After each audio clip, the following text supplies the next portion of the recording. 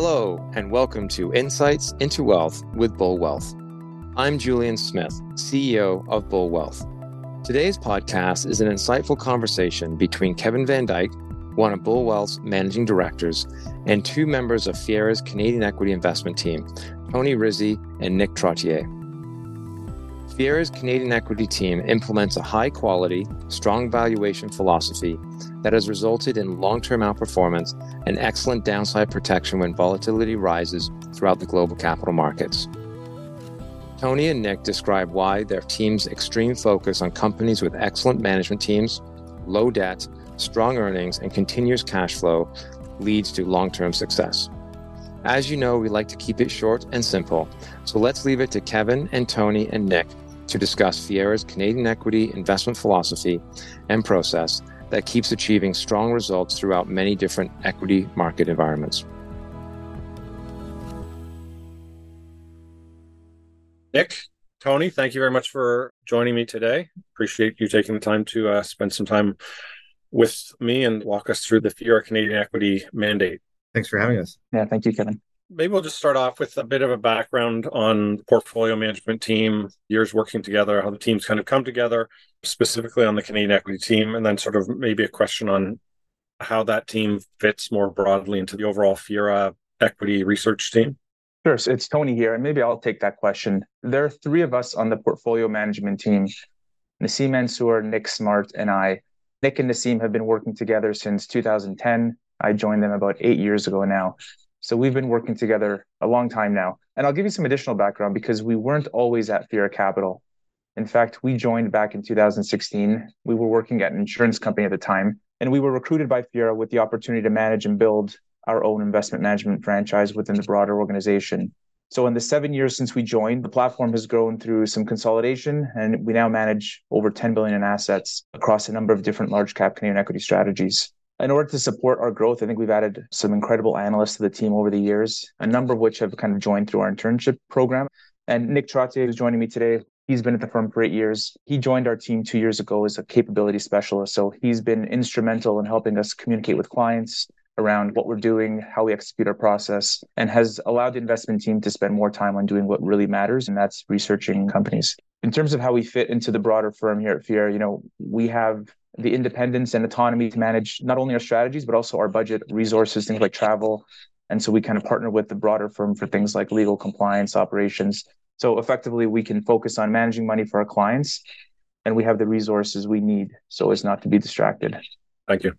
Maybe we move on then to the research, the focus, the management of the portfolio, what that looks like. Maybe a brief overview on the investment process, maybe if there's any unique components that you want to highlight in reviewing the investment process for the team.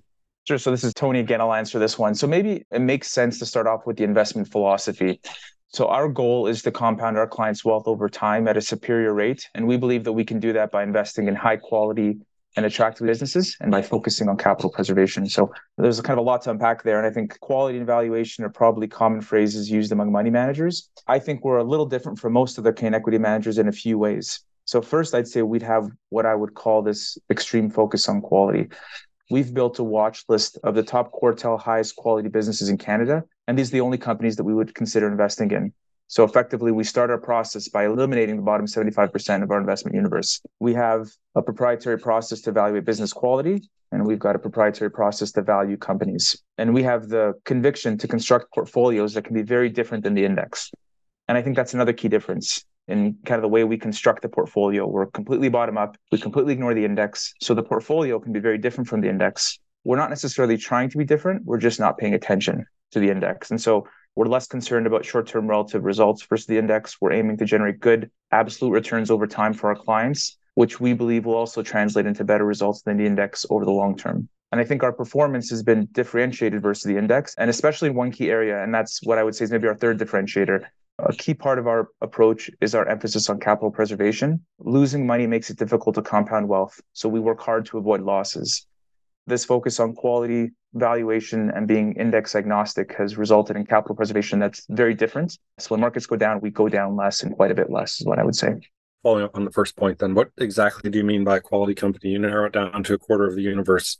What defines quality? Yeah, it's a good question. So we have a standardized research report template we use to assess companies. The research template consists of 21 questions that we must answer on every company.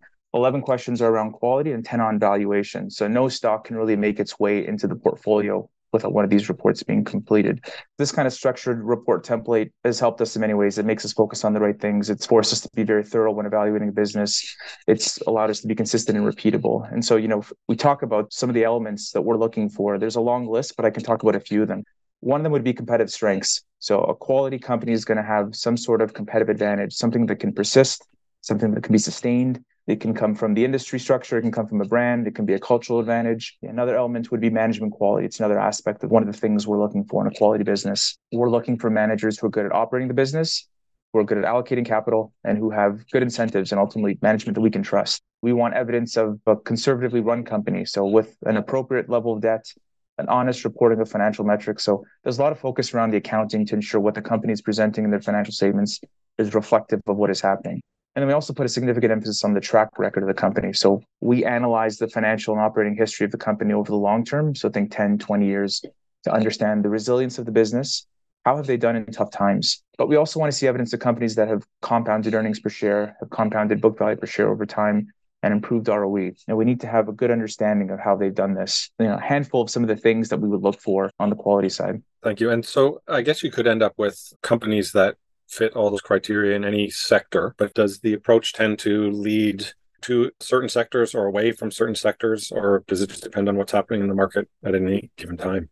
Yeah, so it's Nick here. I think that when you look at the watch list of companies that we have that Tony talked about, we have companies on the watch list from all 11 gig sectors. We build the portfolios based on the attributes themselves, right? So obviously, we don't have a specific sector bias. We build the portfolio based on the companies themselves, and the sector allocation is really built out of that. But that being said, when you look our portfolio, the focus that we have on quality will naturally lead us to companies in industries that have a lot of those quality attributes that we're looking for. So those barriers to entry, pricing power, management, quality, things like that. And so a good example of that is if you look in the Canadian equity market, a big thing that we look for is industry structure. That's a very important component of what we think leads to a quality company. And when you think of the natural oligopolies that exist in Canada, whether it's telecom, groceries, the banks, et cetera, these are industry structures that are conducive to finding a good quality company because of the natural competitive barriers to entry that they have.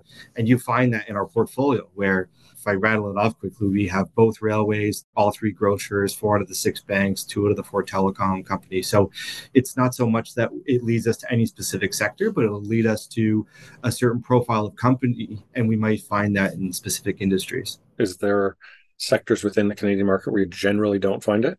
There are certainly some sectors where we maybe haven't found as many opportunities to invest, that we haven't been able to find as many quality companies. I'd say a sector like traditional materials is one where the index has a certain number of companies and our watch list has a much smaller number of companies. And that would be true about a lot of different sectors. Again, we're not dogmatic about the sector itself. We don't think about it in terms of the materials sector being, uninvestable. It's find me a good materials company and we'd be open to the idea of investing in it. And that's really our focus. It's less about the sector, more about the individual company that we're focused on. And if I could add to that, Nick, again, so, I think that what Tony talked about before is everywhere in the process and the portfolio, you're going to find that trade-off between quality and valuation. Those are the things that we're looking for, but the dynamic between the two can kind of vary depending on the type of company that we're looking at. And so naturally in some sectors, like Tony mentioned, whether it's traditional materials or energy or utilities, things like that, we still have companies that we consider to be high quality in those sectors, but maybe the valuation becomes a more important component versus another sector where we're comfortable owning something maybe at a higher valuation because we're have that much more conviction in the quality. Do you keep a fairly concentrated portfolio in terms of the number of holdings? So it is very concentrated, but that's really how we like it. The reality is that the portfolio, from a policy perspective, we can own 25 to 45 stocks. We have 32 as of today. I think it's Ben Graham that said that the optimal number of stocks is 16. So we're not holding to that. We've got a few more, but the truth is that our portfolio will always have a minimum level of diversification that we think, just from the fact that we have to own 6 sectors. And as I said before, within those sectors or within our portfolio, we're always going to have a certain amount of industry diversification.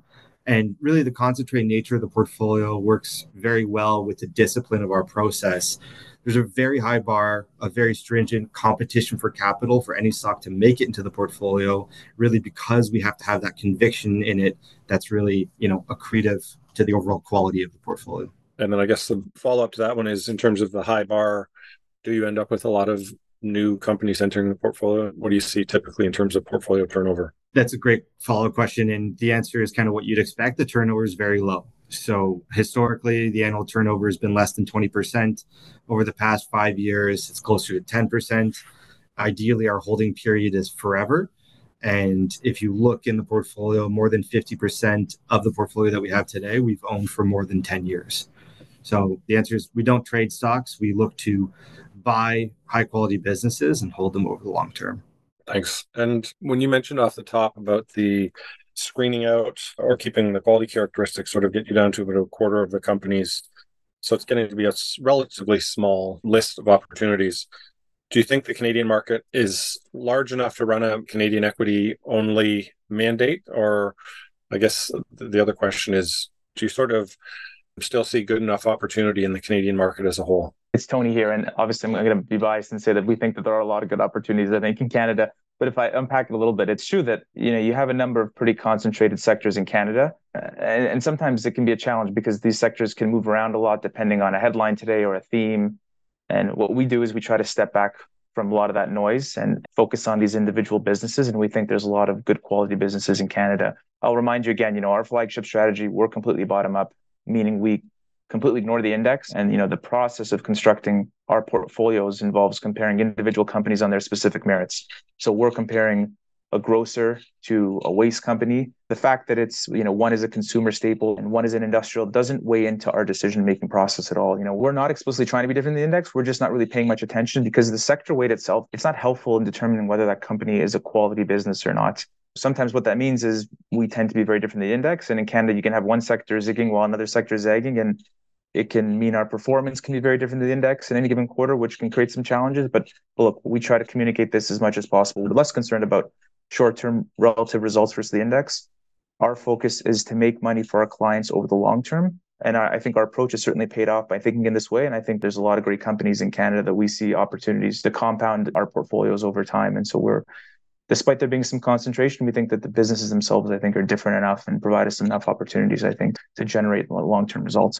And would the companies, though domiciled in Canada, tend to be global in nature, or is there a mix?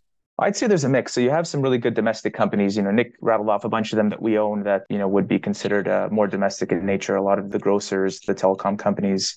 But you do have companies that, have North American exposure. Some of the waste companies in Canada would be the case. The rails themselves would operate across North America. So we do have a bunch of companies that have operations that exist beyond the Canadian borders. And so it's a bit of a mix, I would say. And there's opportunities, as much as they're Canadian domiciled, they could be operating in different parts of the world.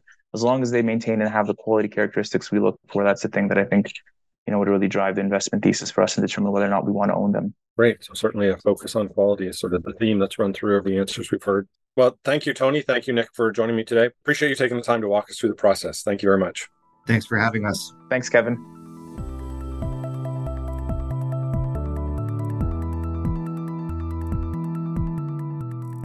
Thanks again to our guests, Tony Rizzi and Nick Trottier. Insights into Wealth is a Vocal Fry Studios production. Our producer is Katie Jensen. I'm your host, Julian Smith. If you want to reach out to me, please email me directly, or you may find me on LinkedIn.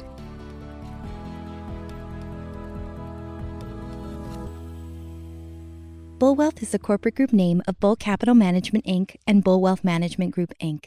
Bull Capital Management, Inc. is registered as a portfolio manager in the provinces of Ontario, British Columbia, Alberta, Quebec, and Saskatchewan, an exempt market dealer in the provinces of Ontario, British Columbia, Alberta, and Quebec, and also an investment fund manager in the province of Ontario. The information contained in this podcast is not intended to solicit or to provide research or investment advice to the listeners by BULLWEALTH or any of its affiliates. Also, receipt of the podcast by its listeners is not to be taken as constituting solicitation or giving of research or investment advice by BULLWEALTH or any of its affiliates. This podcast should not be copied, distributed, published, or reproduced in whole or in part.